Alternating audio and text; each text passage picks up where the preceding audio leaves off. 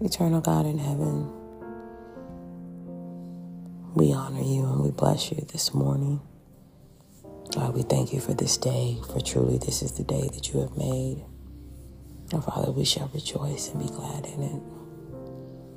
We thank you, God, that we can call you Father.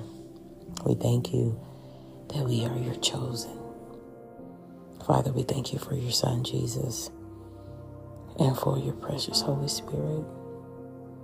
Father, we ask now for forgiveness of all sin, that you would wash us and cleanse us, Lord, of unrighteousness and purge us of every iniquity, and blot out all of our transgressions, that you would give us clean hands and a pure heart, that you would renew the right spirit within us.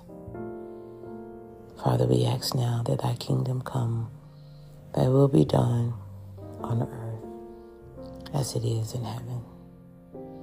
That you would give us this day according to your daily bread.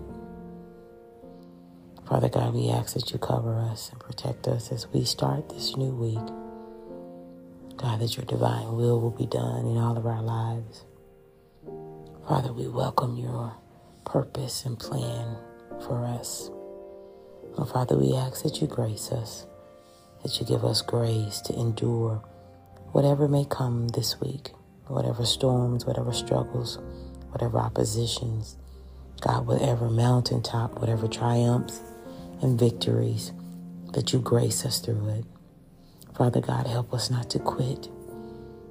Remind us that we should not quit, that we should not get weary in well-doing, but that we will reap a great harvest if we don't faint. So Father God, for the person that is listening to me right now, strengthen them, empower them, encourage them, motivate them, God, to continue on this path with you. Father God, I ask that you meet every need, that you heal every broken place, fill every deficiency, every void with your power and your presence, with your glory. God, help us to be light in dark places. Help us to be the answer to someone else's need. God, help us not to complain, but to trust you. Help us not to be bitter, but to trust you. Help us not to feel hopeless. Help us to trust you. For Father God, we know that you are the answer to all of our problems, all of our situations, all of our storms. You are the answer, God. I'm asking now that you increase our faith in you, that you let us see you in everything. In everything we do, God, let us see you. So Father, we thank you. And we speak now that this will be a great week, regardless of the persecutions or oppositions. It will be great because we know that you're with us. We know that you're leading us. We know that you're guiding us. And we know that you're protecting us. So Father, again, we ask that thy will be done in earth as it already is in heaven. God, continue to protect us from the enemy. And God, I ask that you counsel the voice of torment, that voice that causes discouragement, that voice that causes us to be weary, that voice that causes us to be anxious. Because you tell us in your word that there's no reason to be anxious, that we can make all of our requests known unto you, and that you would give us peace. So Father God, speak to our hearts as we go through this week.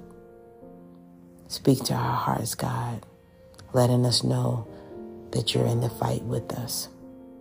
So Father, we'll be careful to give you all the honor, the glory, and the praise. We praise you for what you've already done, and we praise you for what you're going to do.